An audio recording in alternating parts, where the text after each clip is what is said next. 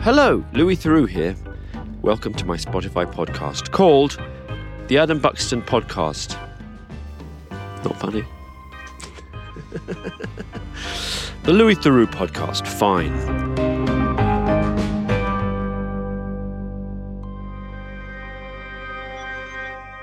In this episode, I am going to be speaking to a pop singer, a musical artist who goes by PinkPantheress, who has another name, the one she was given at birth, which I'm not going to reveal, because that's part of her mystique.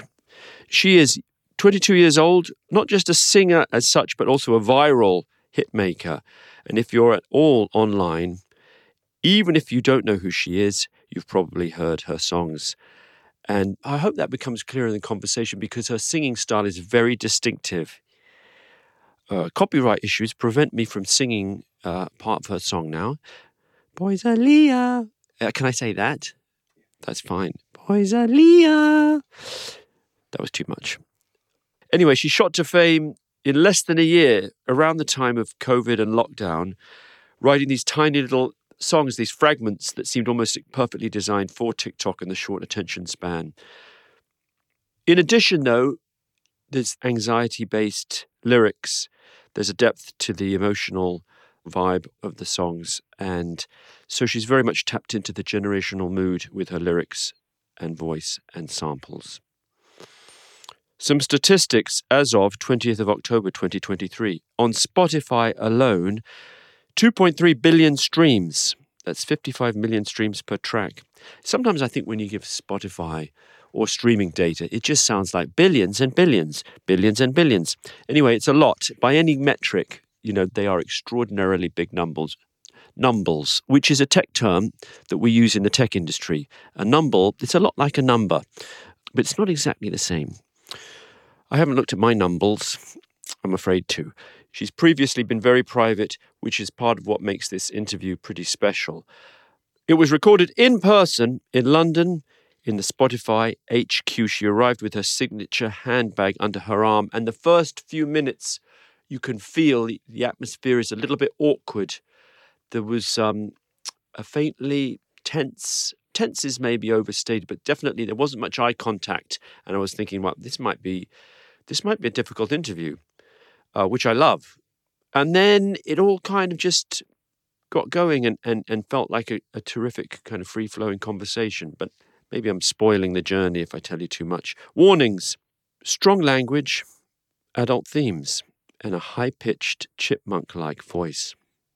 That's mine, not Pink's. All that and much, much more coming up.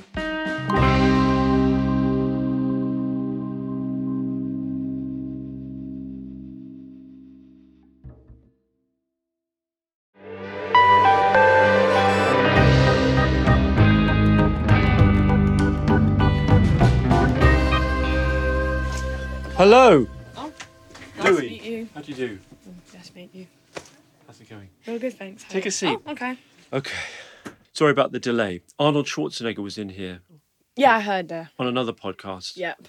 Thought it was this one. Wasn't mine. Next time. Another time. How are you doing? Good, thank you. How are you? I'm fine. Is your name Lewis? Some people say Louis. I go by Louis usually. Louis, yeah, okay. The French spelling Yes. and the French pronunciation. Okay. I appreciate you coming by. I think you've been quite busy, haven't you? Well, I've just announced my album, so I'm just doing stuff for that, yeah. You've just announced your album. Do you want to come in, guys? Louis, can you just talk closer into the mic? Closer to the mic. Guys, you should just, you know what, if you want to say anything, pop in, because I'm not going to look at my phone and the WhatsApps, I don't think. They're like, oh, if you need anything, we'll pop it on a WhatsApp. Yeah, no. It's just, I want to stay Do still. IRL. I want to just stay in the room. Yeah, I get that. I think you're a bit like me. You don't like to be over attached to the phone. No, not really. No, it's in my bag. You try and stay in real life. In real life, yes, I do. What's your attitude to social media generally? It's a necessity for me, but if I had it my way, I wouldn't be on it At necessarily. No, I would be on it like maybe I'm only on it as much as I really want to. Sometimes for this period, because of the album, I've had to go on it a bit more. Yeah. And it does scare me, like I'm not going to lie, like I have to get someone else to post my stuff. Why? I just have bad anxiety surrounding posting stuff. Because of what you might come back? No, just because I just don't know I genuinely don't know. I just have an issue pressing the button that says post. Really? Which is ironic in a way because you blew up on TikTok. Yes. And that's practically... all about posting. Yeah. See, that for me was like, you're going to laugh, but that was survival instincts. That was like, I need to make a career out of music. So I did what I had to do. I still do it. I just have to get someone else to post the video these days. That's the difference. Do you get anxiety generally? Surrounding very specific and niche things. Do you? Yes. Okay. You just turned the tables on me. I wasn't expecting that. Oh no, I just wondered this because I just I feel like when you ask people that question, they always say yes. But when I ask them about what, they kind of don't know what to say. I'm not going to ask you about what. Feel free. Okay, about what then?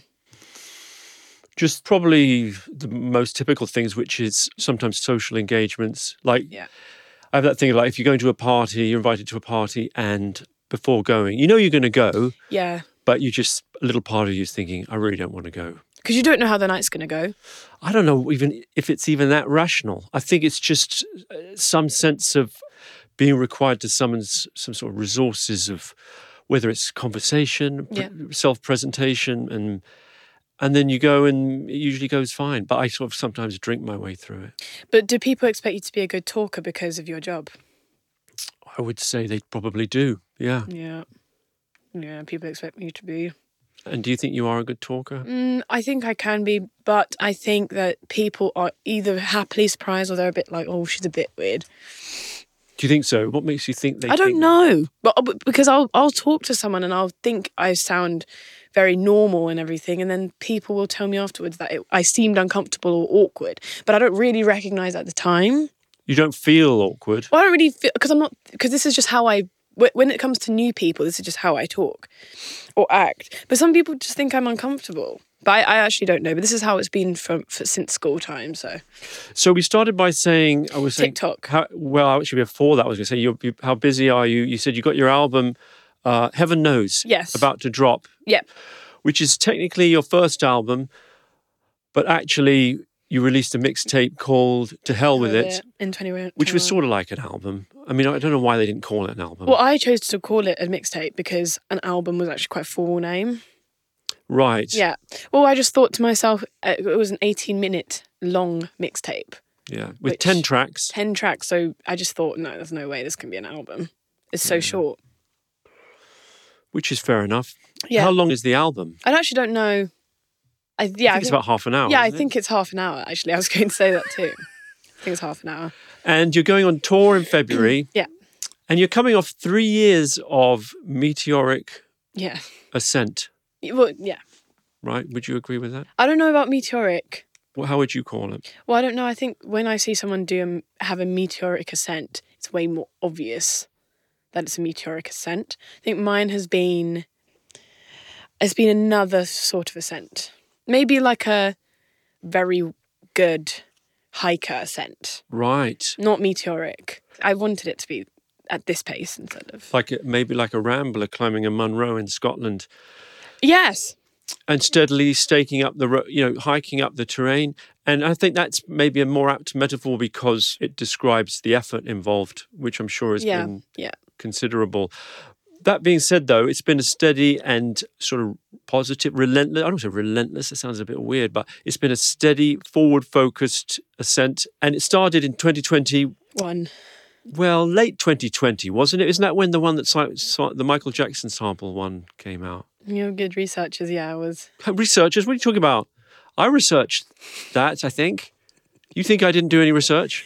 No, I think you're equally as busy as I am, so I don't know. But either way, if it was you or your team, I'm really amazed that you know that. But it was on Christmas Day. Christmas Day, that's what my researcher told me. Great. No, I've done research as Come clean. But was never actually released because the Michael Jackson estate didn't clear the sample. And that's where I can't mention any more. Wow, that got tense fast. That's where I can't mention any more. And I'm glad you said that, not me. I can't mention them. It's fine. can just ramble on. I love a pregnant pause. Yes. But then you had 2 tracks that went mega viral. Yes. Pain and Break It Off. Break It Off. That's not the one I was thinking of. What's the stalkerish one? Just for me. Just for me. Was Break It Off more viral then? I'm going to have to make a stab and guess that Just For Me went more viral, but it is not as revered as Break It Off. Right. Yes, that's my guess. I don't know anything about numbers, and I don't like being told. So if you know anything, then don't tell me. About your numbers? No, don't tell me. Don't tell me. Don't. You know what? Tell I'm not going to tell you, but I know everything about your numbers. Yeah, but I can't. No, but I can't, no, don't. Because that is where I've realised every person that I know, as soon as they find out every bit of metadata about anything they have, that's when it becomes obsessive. You are concerned that you would become obsessive about the numbers? Well, yeah, I think just anyone. Okay, so it's like knowing how much is in your bank account, and then being nervous about spending. It's like, you know what I mean? It's like, I remember when I first started off as a musician, I was obsessed with everything. I was like, every bit of metadata I could know, I needed to know. And then I got obsessive over it. And so because I know my habits, I just know that if I know now, it will be the same thing. What do you mean by metadata? So like stuff like how many followers do I have, or how many people are looking at my posts. So that's what really freaks me out, how many people are able to look at my posts. On which platform? Any platform. And so, for example, if a video of me goes viral in any sort of way, I freak out because I'm like, oh, and I need to know what everyone's saying and stuff because I'm just obsessed over it. So that's why I stay off of online. Really? Yes. That's the sound of Pink's nails clicking together. In case you're wondering. It is a strange thing that in this day and age, you can have a metric of success, in inverted commas, that's scientific and calibrated down to the absolute tiniest figure, right? Yes, yeah. No. And actually, what do you do with that? Because you didn't create the music thinking, well, maybe you did, but you want some sort of success, but you didn't create it knowing that information, and you created it out of an instinct for what would connect with people, right? Yeah, well, obviously I'm only making music because I actually just enjoy making it. And I think it's because I enjoy making it, and it's also because I actually just enjoy experimenting and seeing what people will like. Just like, I like making music that I feel like people have to think about. Like the Stalkerish song, it's like I wrote it, but I was like, will people catch on to what I'm actually singing about? Or will the song go viral and people think that the song's like a cute song and actually it's not, Yeah, that's the one that was sampled by Central C. Yes, exactly. So this thing about making people think, there was a quote that I liked, which was from an article in the New York Times, where they said the key juxtaposition in her music is how the lightly detached sweetness in her tone masks the sweaty anxiety of her words. Sweaty? Oh, sweaty. Yeah, sure. Does that resonate with you? Anxiety in my words. Well, funnily enough, we started by talking about anxiety.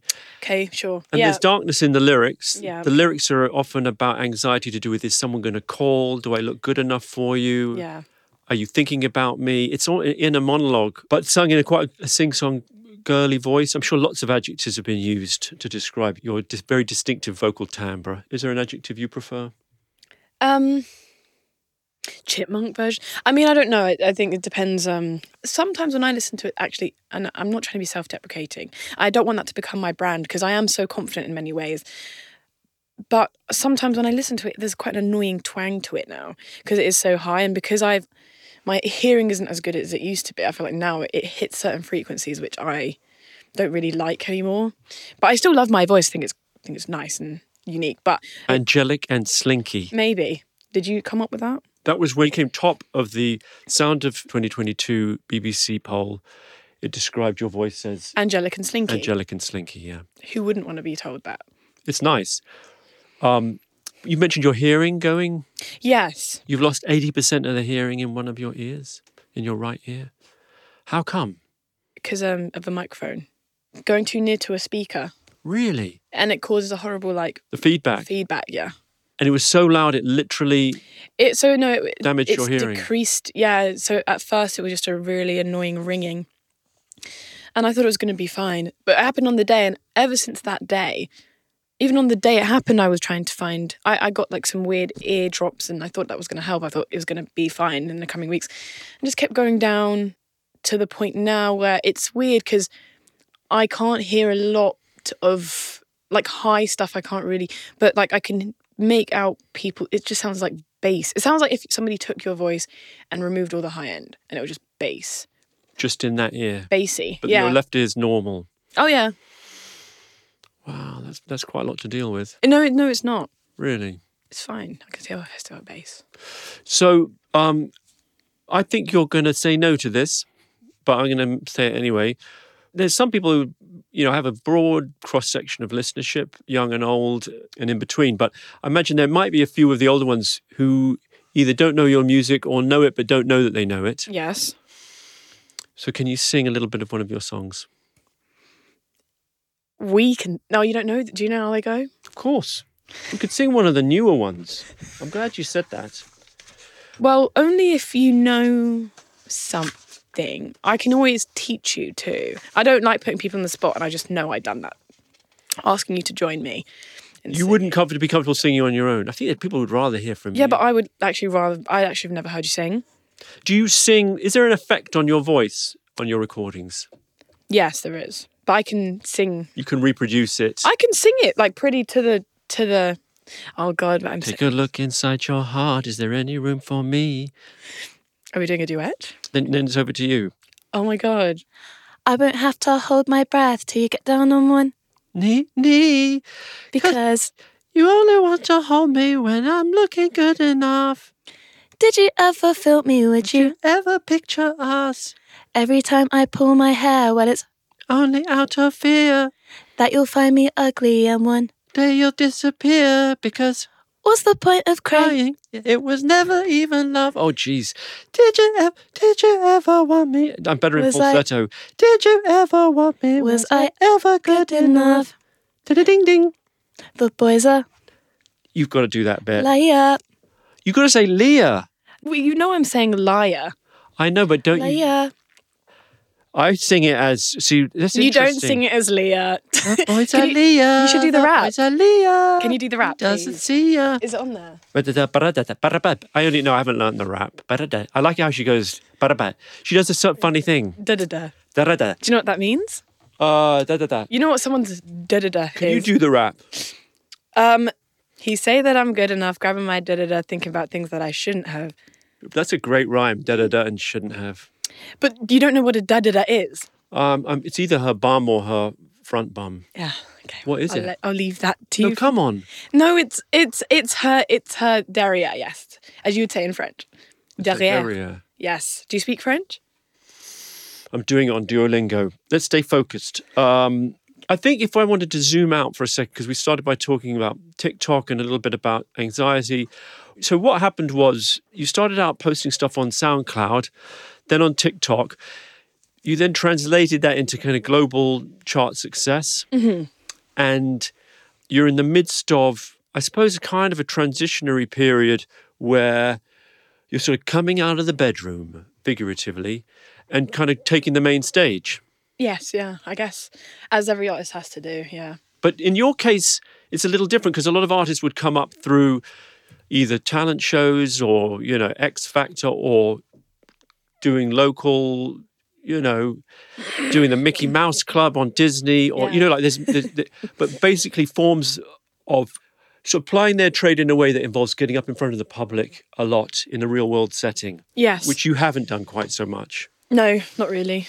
So I guess the question is how are you finding that? Transition? Yeah. So I've been performing since 2021 when I had my first live shows. But yeah, it's true. And I think there's a large conversation at the moment, especially around artists going from the bedroom into the stage and some artists not being ready and some artists not being developed enough. And I definitely understand the argument, especially as someone who in the UK, we are so known for stuff like the Brit School and, having artists rise up through performing in pubs. And, we have Adele, we have Amy Winehouse, we have Georgia Smith. We've got these great singers and it's very talent-based over here. I feel like over in America, there's more likelihood of like virality because of just how big the place is. And so basically, when it comes to someone like me, I felt a lot of pressure being from here and realising, okay, cool, my talent isn't necessarily in singing or performing. I'm not like, quote unquote, the strongest singer. I don't have these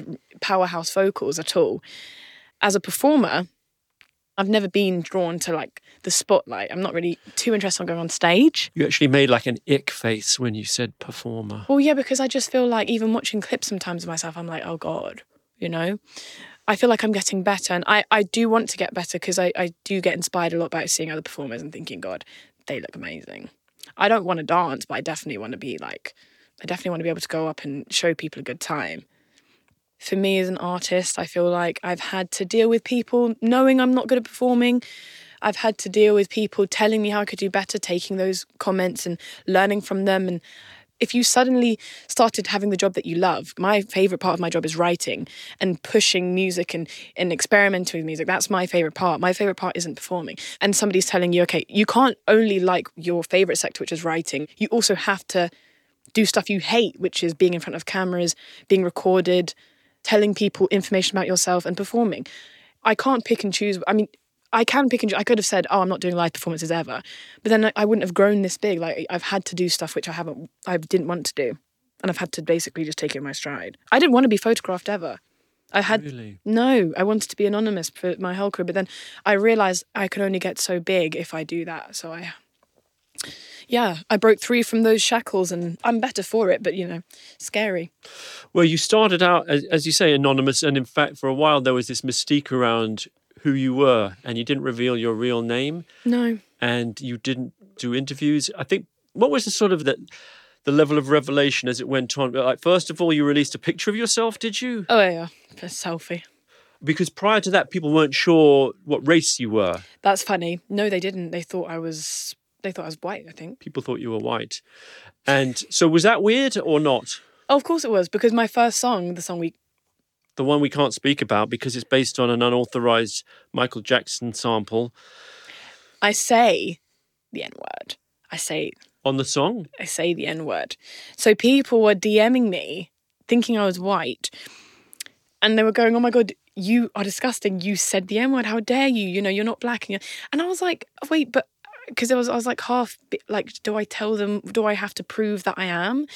But then I was just like, I am black. And then once people found out what I looked like, they were like, oh my God, that's crazy. I think people are still shocked to this day. I think people are still, when they find out, they're like, oh my God. But that's what I mean, Louis, about the whole powerhouse folk. I feel like people just aren't used to hearing a black person sound or have a voice like mine, or, yeah. So people thought you were white, then you released a picture, then gradually, well, in fact, you were outed in a way, weren't you? By the Daily Mail. Yeah, on the Mail on Sunday, if you want to be exact. Yeah, but who reads that, But honestly... Only millions of people. I don't know anything about newspaper politics or like what a newspaper is more left, or I had no idea what that, So I used to read the Daily Mail because my mum used to read the Daily Mail and my family... It's a right-wing paper. Yeah, well, yeah, I know that now, but as a 16-year-old, I thought it was just where I got my information. And it was only until I read the comments back in the day where I realised, oh, blimey, like these people are... They're psychos. Flipping heck. Yeah, you were flipping hell. Flipping hell. Yeah, and then I read the comments. Because that's a self-selecting, like, you got to be, I don't think you have to be right-wing and racist to read the Mail on Sunday. No. But if you're so involved that you're going to write comments. Yeah, well, writing comments. You're in the inner circle. You're there's no full on Gucci gang. There's no saving you once you are starting to type in the comment section. That's what I realised. And so I realised the people in these comment sections, and then basically cool, yes, I got outed. And then I was like, okay, well, what could they have said? And it was because I think you'd won... The BBC Sound of Music 2022. Yes. So yeah, that's why it was on there. And I reached that level of fame and accomplishment where a mainstream tabloid took notice and said, let's unmask... they unmask everyone. They did an article unmasking Banksy, I believe. I actually was Googling They would unmask Father Christmas himself if they thought it would sell papers. And the comments would still be about his weight or something like that. Foreigner coming over here, dropping his presents down the chimney. Yeah, leaving his trash around. What's his agenda? Go back to Lapland. Yeah, So yeah, I remember actually like having a call with the journalist. Right. And I think... They called you up. How did they get your number? No, they put their number in the email because they sent it. They sent an email to my dad asking for a photo of me, and my dad was like, and I phoned the woman, the journalist, and I was just like, why? And the thing around my name isn't anything. I've always said this. It's not because I'm like, oh, I don't want people. It's just because I genuinely feel that the name is so precious to each individual. Do you know what I mean? Do you still prefer your name not being put out there? Well, yes, but it's because your name is so, for me anyway, it's such an important part of who you are. But yeah, so I didn't want my name to be put out there. And it was weird because even though they knew nothing about me, everyone was being mean to me in the comment section. Were they? What were they saying? They just said I was no... Actually, one of them did say I was no Amy Winehouse because they posted my song and they were like, oh, she's not quite Amy. They were just saying my voice was annoying and high and that they didn't get the music and they thought I was crap. And they said that, I think one of them even said I looked bad, like over my face. And I think some of my fan pages came to my defense and they started calling everyone losers, you're idiots, you're mean. And but the article itself, but this is when I realised about the right-wing agenda. They mentioned my race almost instantly, and on top of that they also mentioned in the article, yes, and they also mentioned something about the price of my house in Canterbury where I'm from, which was wrong, but it was just so bizarre. I just was like, goodness me. £500,000 they said. No, but that's not even true. They said £500,000 townhouse in Canterbury. Townhouse, you should see it. I did think £500,000. I did reading. I was like, £500,000 in Canterbury. That's that a probably buys a lot. Yeah, no chance. So that annoyed me because I was like, the information is just factually wrong. I wrote down the headline because the headline was funny. It was like unmasked, and I was like, I'm based off of the internet. Unmasked! ! New 20-year-old TikTok pop sensation called PinkPantheress is the, quote, posh daughter of a statistics professor and a civil servant. Factually wrong. But either way, my point was like, well, what? I don't understand what they were trying to prove with it. Posh. Went to selective and high-achieving Barron Court Grammar School. But what does that £500,000 townhouse in Canterbury. But, it tells you a lot about the Mail on Sunday, which is that they are obsessed with people being privately educated, posh, having expensive houses. I guess my question is, given that you'd spent the previous year avoiding excessive exposure and deliberately maintaining a level of mystique, how did that feel, the being, quote unquote, unmasked? Well, listen, I didn't care because at the end of the day, I see culture in two different forms. I believe there is household name fame and there is internet fame. And the reason why I laughed at that was because I believe I hail from the internet. And therefore, I don't expect people who read that tabloid or really people that are walking outside down the street. It's the same. Those are the same people that will listen to rap of today and think that it's not an art form because they're just mumbling into. These are the same people that don't view rap as a real genre of music, And this is another thing about hailing from the internet and why I believe, Gen Z are I just think we're open to more things that we haven't seen before. People haven't heard a girl with a chipmunk voice sing about anxiety, so that's what I provide. And I feel like people over here don't really want to see it. That's why they comment stuff. And that's why there's articles. And I can't stress enough with false facts, which are emphasizing things like the fact that I'm biracial or emphasizing the fact that I have any type of identity which isn't straight British. That's my thing. That's all I'm going to say. There's two forms of culture, internet-based, non-internet-based. I hail from this side, so there's no point for people that aren't internet-based getting involved. That's how I actually feel. That was very well expressed. What do you mean when you say you hail from the internet? I hail from the internet. I hail from the internet. You're just saying it. Well, you said it earlier. No, I am. Well, you said it earlier. You said, I haven't done these pub appearances, these live shows. I haven't done these talent shows. I haven't been on national television. To discover me, you technically, unless you're hearing word of mouth, have had to be online. And that's kind of still true. No, not as much actually, because I'm branching out. I'm happy to branch out. I want to cover more spaces than just online. But initially, back then, it was very much online. Hence why they said TikTok sensation. By the way, TikTok sensation, it's interesting to reflect. You started on SoundCloud, but then TikTok I was completely... Because completely TikTok. Yeah, because I didn't have a label backing, or I don't know anyone to do with anyone in music. So the only thing I had to do was I just had to find a way. TikTok, I knew, was the way people were getting their music seen, and I saw people do it. I was like, okay, it's cool. Is it true that you almost tactically and strategically it's tactically gamed the algorithm? I don't think I gamed the algorithm. I think I just paid notice to what worked. How did you do that? Same way, if one were to go hunting and they wanted to catch a deer, and they would check the parameters of how they should catch a deer, I essentially did that with what time should I post. And that's You've gone with a hunting metaphor. I didn't know what to go for. That was unexpected. Yeah, I didn't really know what to go for. But Lost the vegans. No, I would never personally hunt deer. I'm just playing Red Dead Redemption 2, so I've been doing it a lot in the game. Never in real life. I mean, what I read was that you followed 1,000 different accounts so on SoundCloud. per hour. Yeah, on SoundCloud. On SoundCloud? Yeah. When I tell you I was determined, I was like, no, I'm going to make this work. So my thing was, do you remember on Instagram back in the day? Oh, I don't know if you will. Follow for follow. Shout out, shout out. Do you know what that is? I think I can figure it out. Follow for follow. Follow for follow. Speaks for itself. And you'd message or you'd comment. So I was a teenager doing this. I was not an adult. I'm just going to let that be known. I was a teenager, so I was like 17. And I would just be so bored at home. I did have a great social life. Not, let me make that clear too.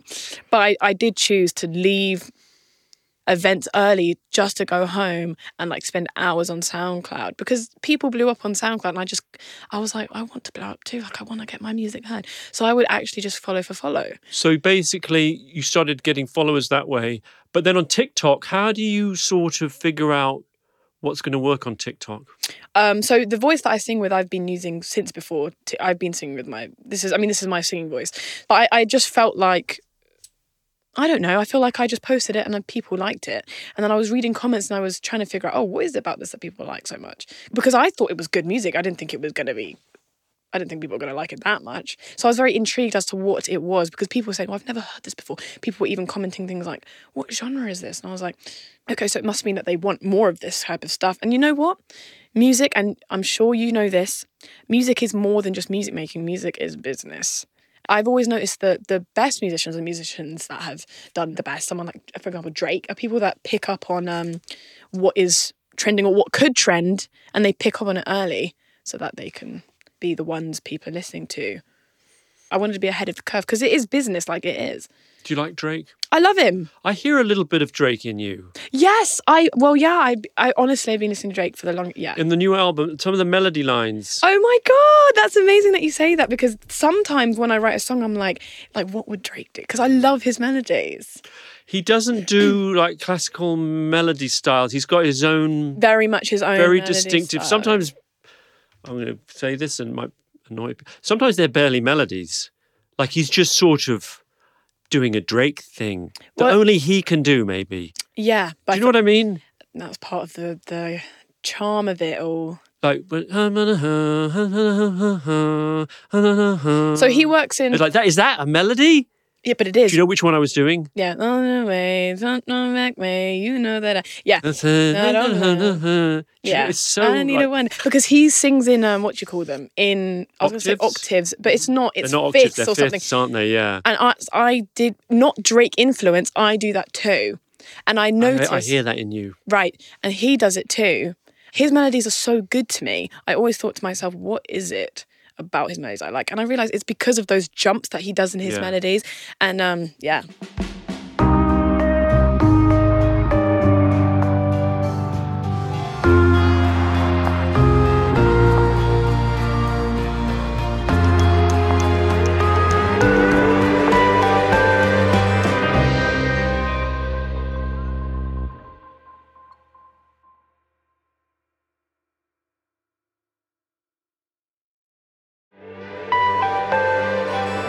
Hi.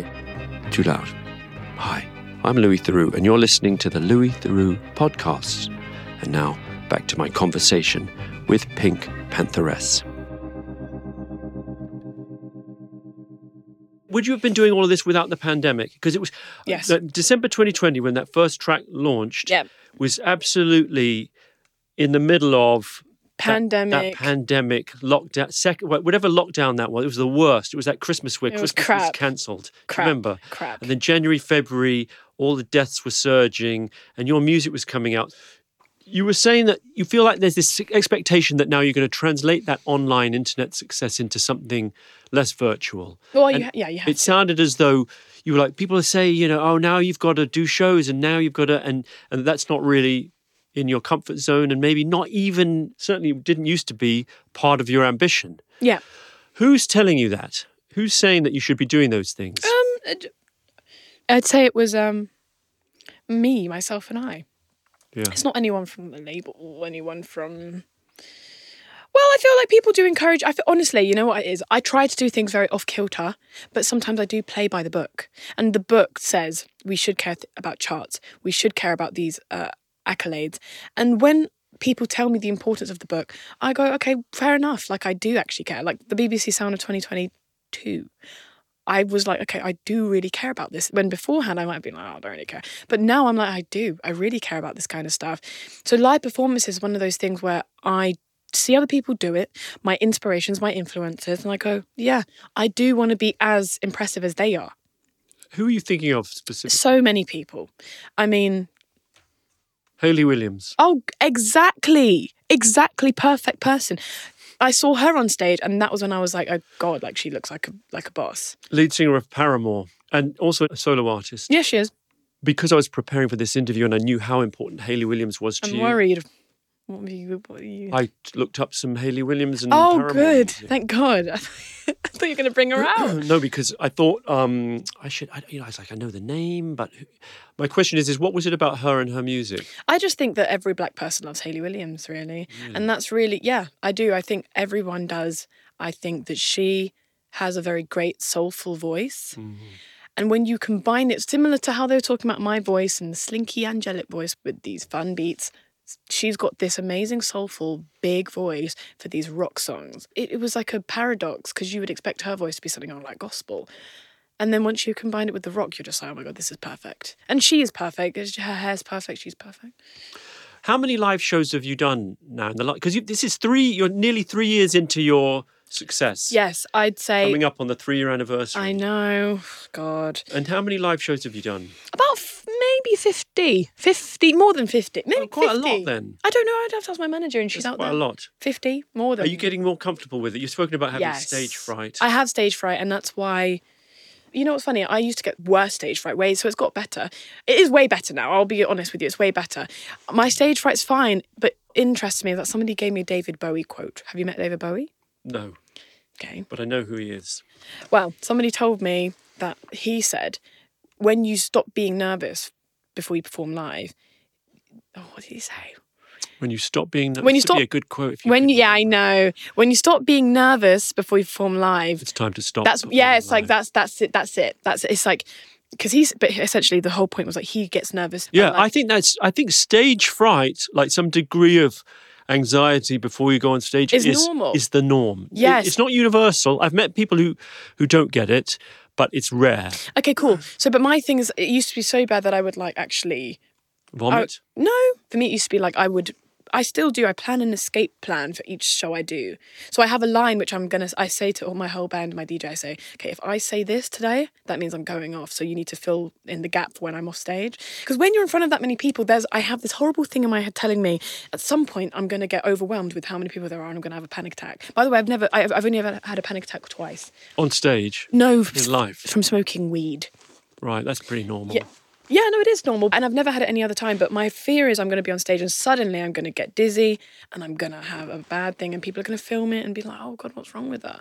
You know what I mean? But there's a lot of shows of mine which are filmed and taken out of context too. I hesitate to bring this up because it might be annoying. But you did a show at South by Southwest and I read a review of it that was pretty brutal. Did you see that? Yeah. Well, that's... Is that painful? Okay, so my thing is, Louis, and this is why I say performing live for me can be a struggle. I'm a vibes person. I feed off of the crowd. And I remember that day, I walked out on stage. there was something about the crowd which when I walked out, I was like, oh God, like this is pretty daunting. And I get, because South by Southwest is a showcase, so you're actually meant to be there. They don't necessarily need to know who you are type business. But I remember there was some people towards the back who, when I say they were frowning or just looking like this, that it's no exaggeration. Sometimes people are just doing this, no movement, nothing. And you have to understand, we're from the UK. Doing it, and for people in Radioland, I'm Pink holding is up making an expression, a blank, sort of inscrutable expression. and I'm holding up my phone like this, which is no issue, and one has to expect it. And this is the thing. This is why I have to sit here and I do have to slap myself in the wrist, because I realise a true performer has to withstand these things and realise they have to do anything regardless of who's watching you. But in my head, because I'm human, I do struggle being able to feed off a crowd which I believe don't know me or don't care to know me, which and that's my own fault. But on that particular day, I struggled with it so much, and I remember thinking to myself, okay, I'm going to give them the best I can do right now. And I remember the best I could do, I had my bag, and people don't get the bag on stage. Fine, I get it. I was actually moving a lot. I was doing a lot of walking. I actually was walking a lot. I remember that. I remember feeling like I was giving them a very intimate. You had your bag on stage? Well, I always do. Why? I don't know. I just like having it. It just completes the outfit. Multiple reasons. Anyway, I remember thinking, I was giving them a lot. I remember thinking, I'm smiling, I'm singing. I remember there was an issue with the sound, and where the sound was way louder in the thing, so it sounded like, or it looked like I was lip syncing. But I remember there was a 15-second clip which went viral of me performing Just For Me, which I always perform in a very painstakingly loving and like doting way where I look sad. But Just For Me is the stalkerish. it's the stalkerish song because it's such a It's supposed to be influenced but slightly inspired by Stan by Eminem. Yes. It's a really good track, actually. Oh, thanks, Louis. So yeah, so that was my whole vibe, and I remember people, but again, people didn't. I guess I could have done more. I guess the audience. Your point about the clip going viral was what? It went viral because it was good or not good? No, it was crap. Well, it looked crap, even though I was performing the song how I always perform it. And no matter where I am, Reading and Leeds, where I have a great crowd who are... People were sharing it because it was crap. Yeah, of course they were. Of course they were. Why wouldn't they? It was Viral's crap. viral. It was crap. There's no such thing as bad viral. Well, yeah, but I know what you mean, but for me... I don't even know if I believe that. Well, good. No, if you were attacking someone with your handbag, would that be good viral? No, I think...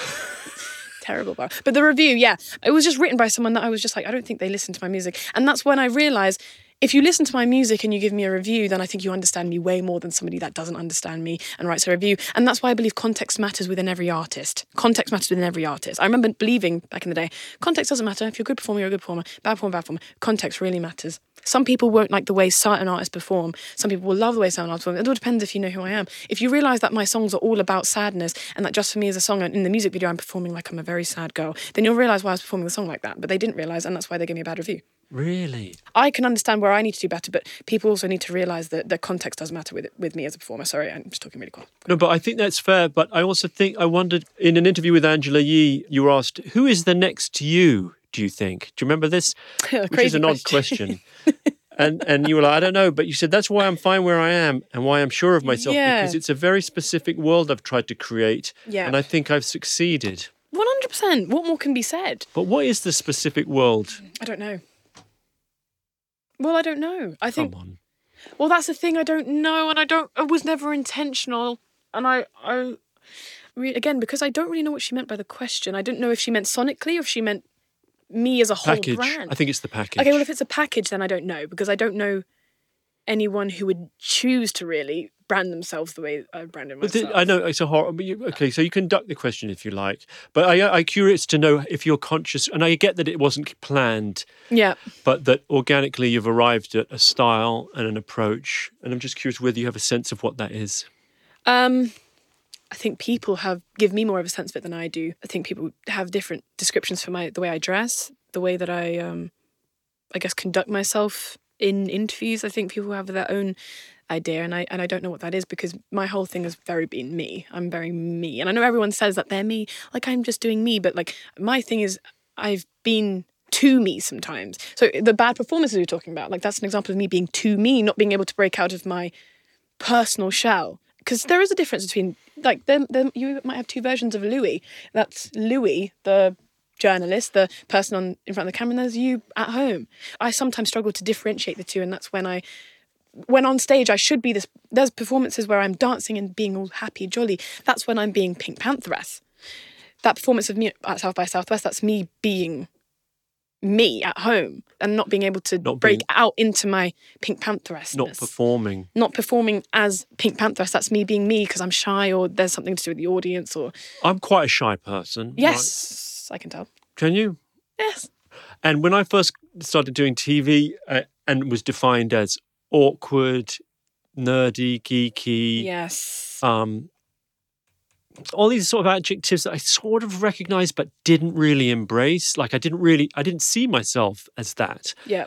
And nevertheless, I sort of had to accept, the 5th, 6th, 10th, 100th time, the same set of adjectives is applied. You have to accept, okay, I guess that's sort of who I am. And then you become conscious of using it to your advantage, I suppose, a bit, or accepting that that's part of your gift, part of your talent is to be those things that people are finding in you, right? Mm-hmm. I'm just wondering whether that applies to you. Not those words, but whether you specifically there were surprises about how people saw you from the outside. God, I don't know. I'm getting teary. Why? What's making you cry? I don't know. I think... No, don't. Stop. I'm not crying. For anyone watching, not crying. I'm tearing up, though. And I think it's because you're... God, Louis! It's because you're talking about the labels that you got. And I don't know how you felt about those labels at the time. Maybe you embraced them. I get told a lot the same thing. But I can't control it because that's who I am. But because of who I am as a person, and I don't think we're similar. Well, I don't know. Well, maybe we are similar. Maybe we're a bit both awkward or a bit shy. But because of our jobs, I feel like we have jobs where you're expected or people want you to be something. And I get those labels a lot, awkward and shy and stuff like that. And it's hard to be told those things when there's such an expectancy for you to be something else. Yeah.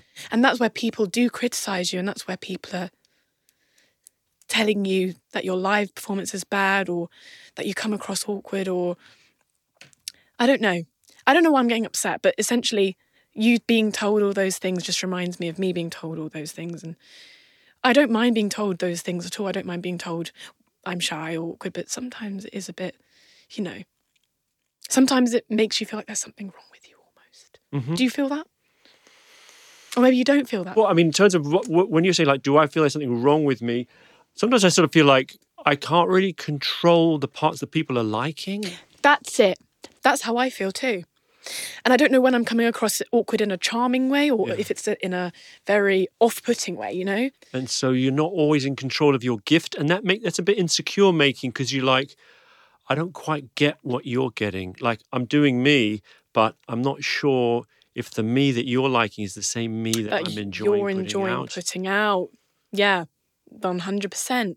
Can't word it better. Do you get that more in America? I find it more in America, though, as well, where America, they seem to expect more performance. A bit like, be big, be a big, charming personality when you're on radio interviews and you're like, it's not who I am, really. It's not who I am. And I think for some people, I think find it endearing. And because... Well, that's the brand that you're mentioning. I think that's now part of my brand, whether I want it to be or not.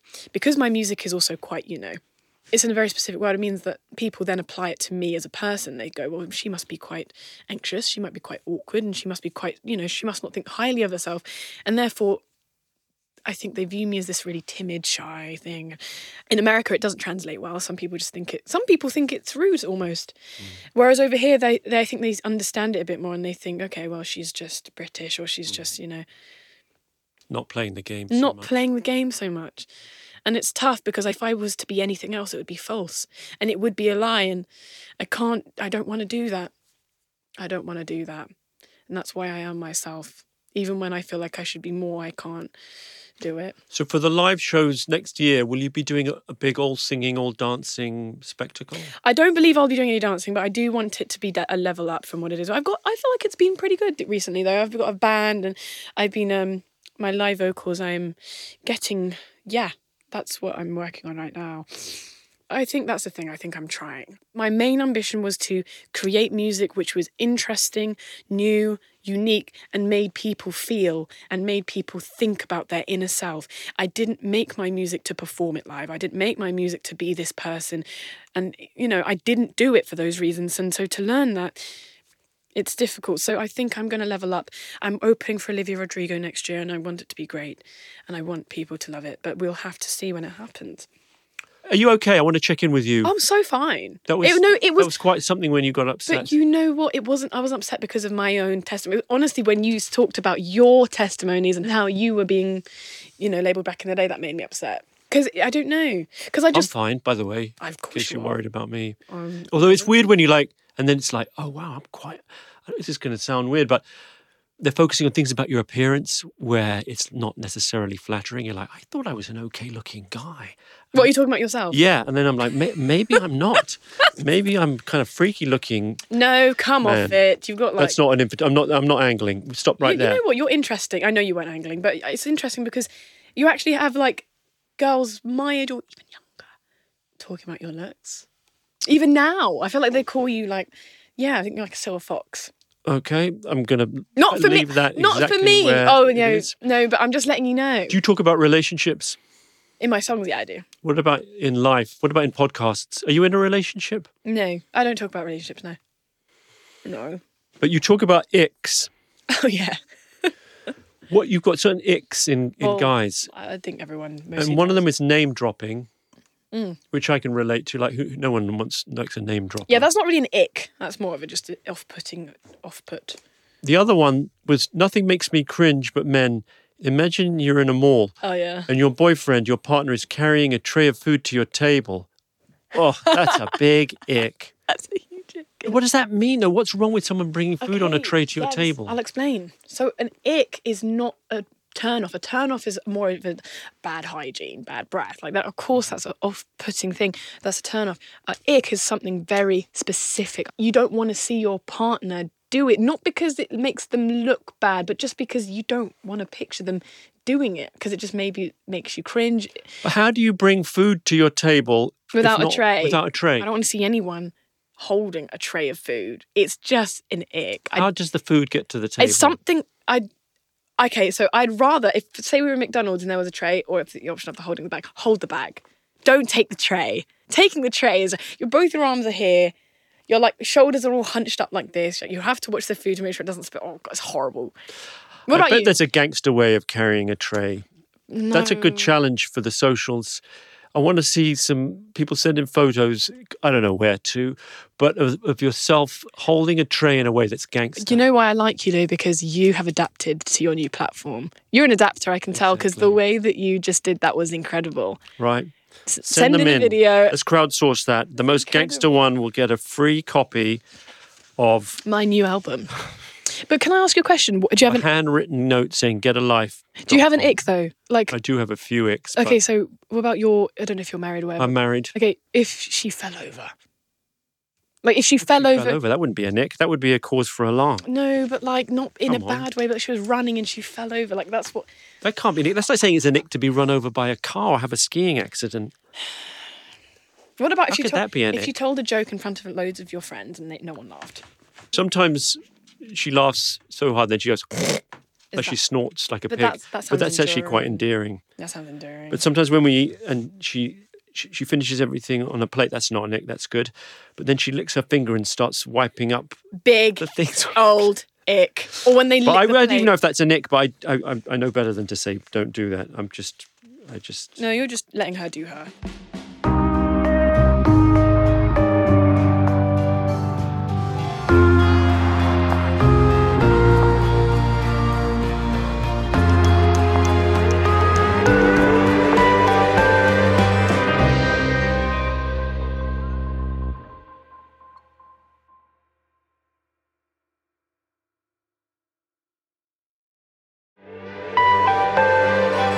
Hi, me again, Louis Theroux. Just to remind you, you're listening to the Louis Theroux podcast. And now, back to my conversation with PinkPantheress.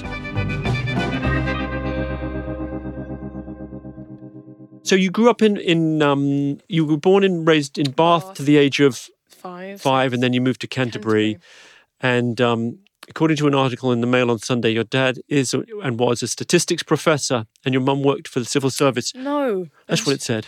Okay, well, that's... What was it? What did your parents do? Well, yeah, you're correct about my dad. And my mum... I shan't talk about my mother. Are your parents together? Yes. Your mum's from Kenya. Yes. Mombasa? Yes. This is getting a bit like, what is it? Mastermind. Yeah.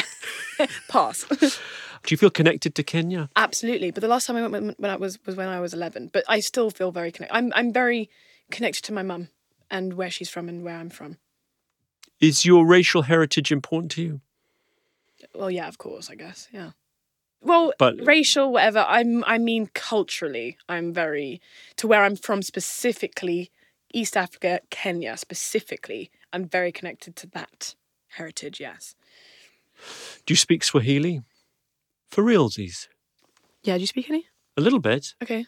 Jambo. Jambo habari. Habari Habari vizuri sana. Na weweje? Okay. Na weweje? No, wedgie. That's, do you want a wedgie? No, that is, and you? Mazuri sana. Okay, good. That's about all I've got. Oh, right. Surprise, surprise. I thought you were going to start. I thought we were going to get into it. That's cool that you speak it, though.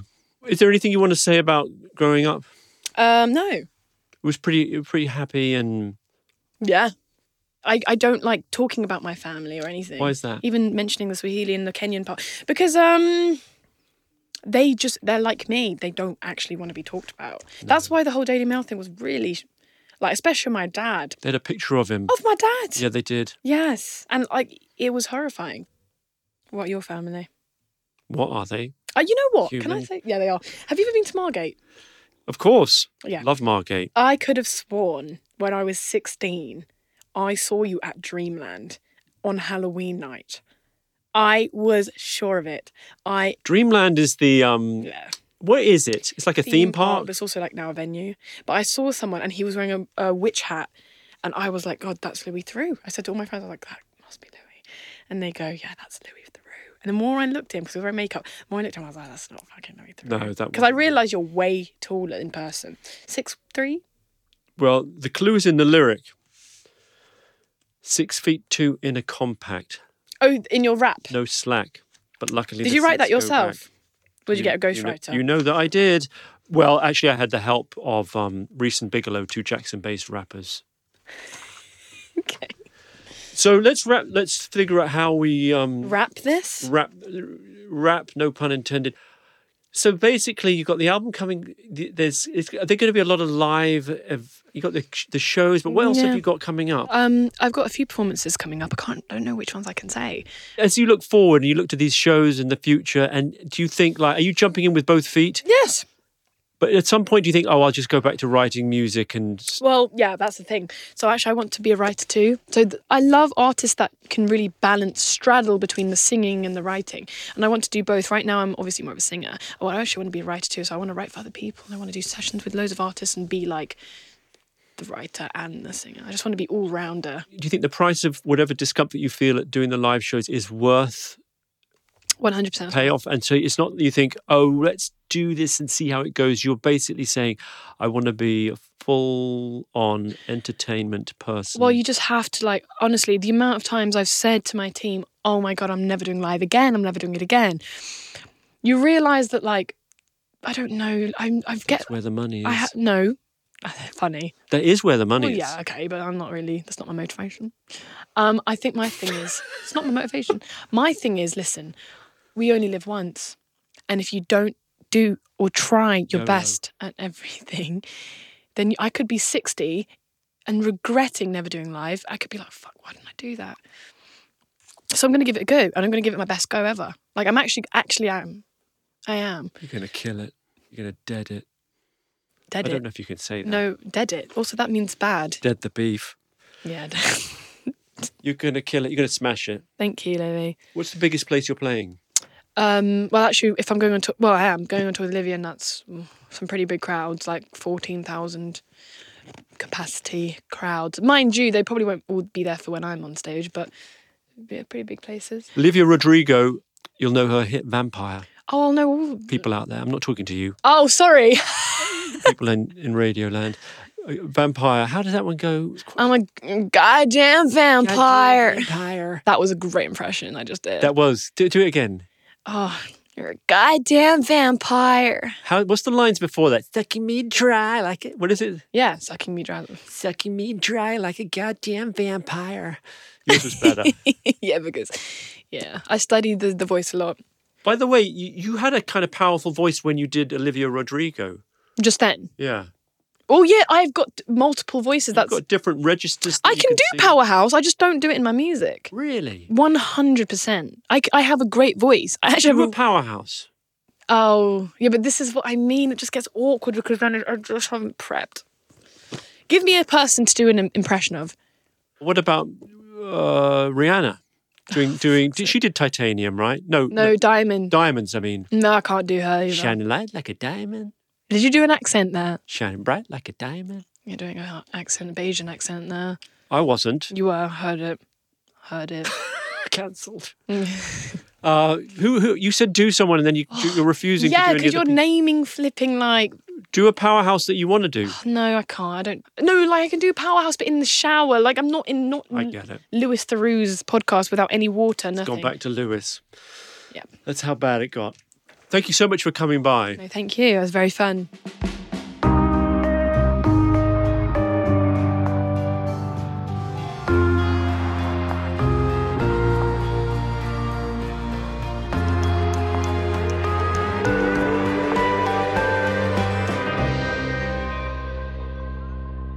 And so that was my conversation with PinkPantheress. Hope you enjoyed that. I think you'll agree, it really, there was this sort of slightly awkward start and then it just warmed right up and became something, not to big myself up, but one of the best interviews of modern times. Believe it or not, although I'm a cold-blooded interviewer and a total professional, I take no pleasure in when someone I'm interviewing cries.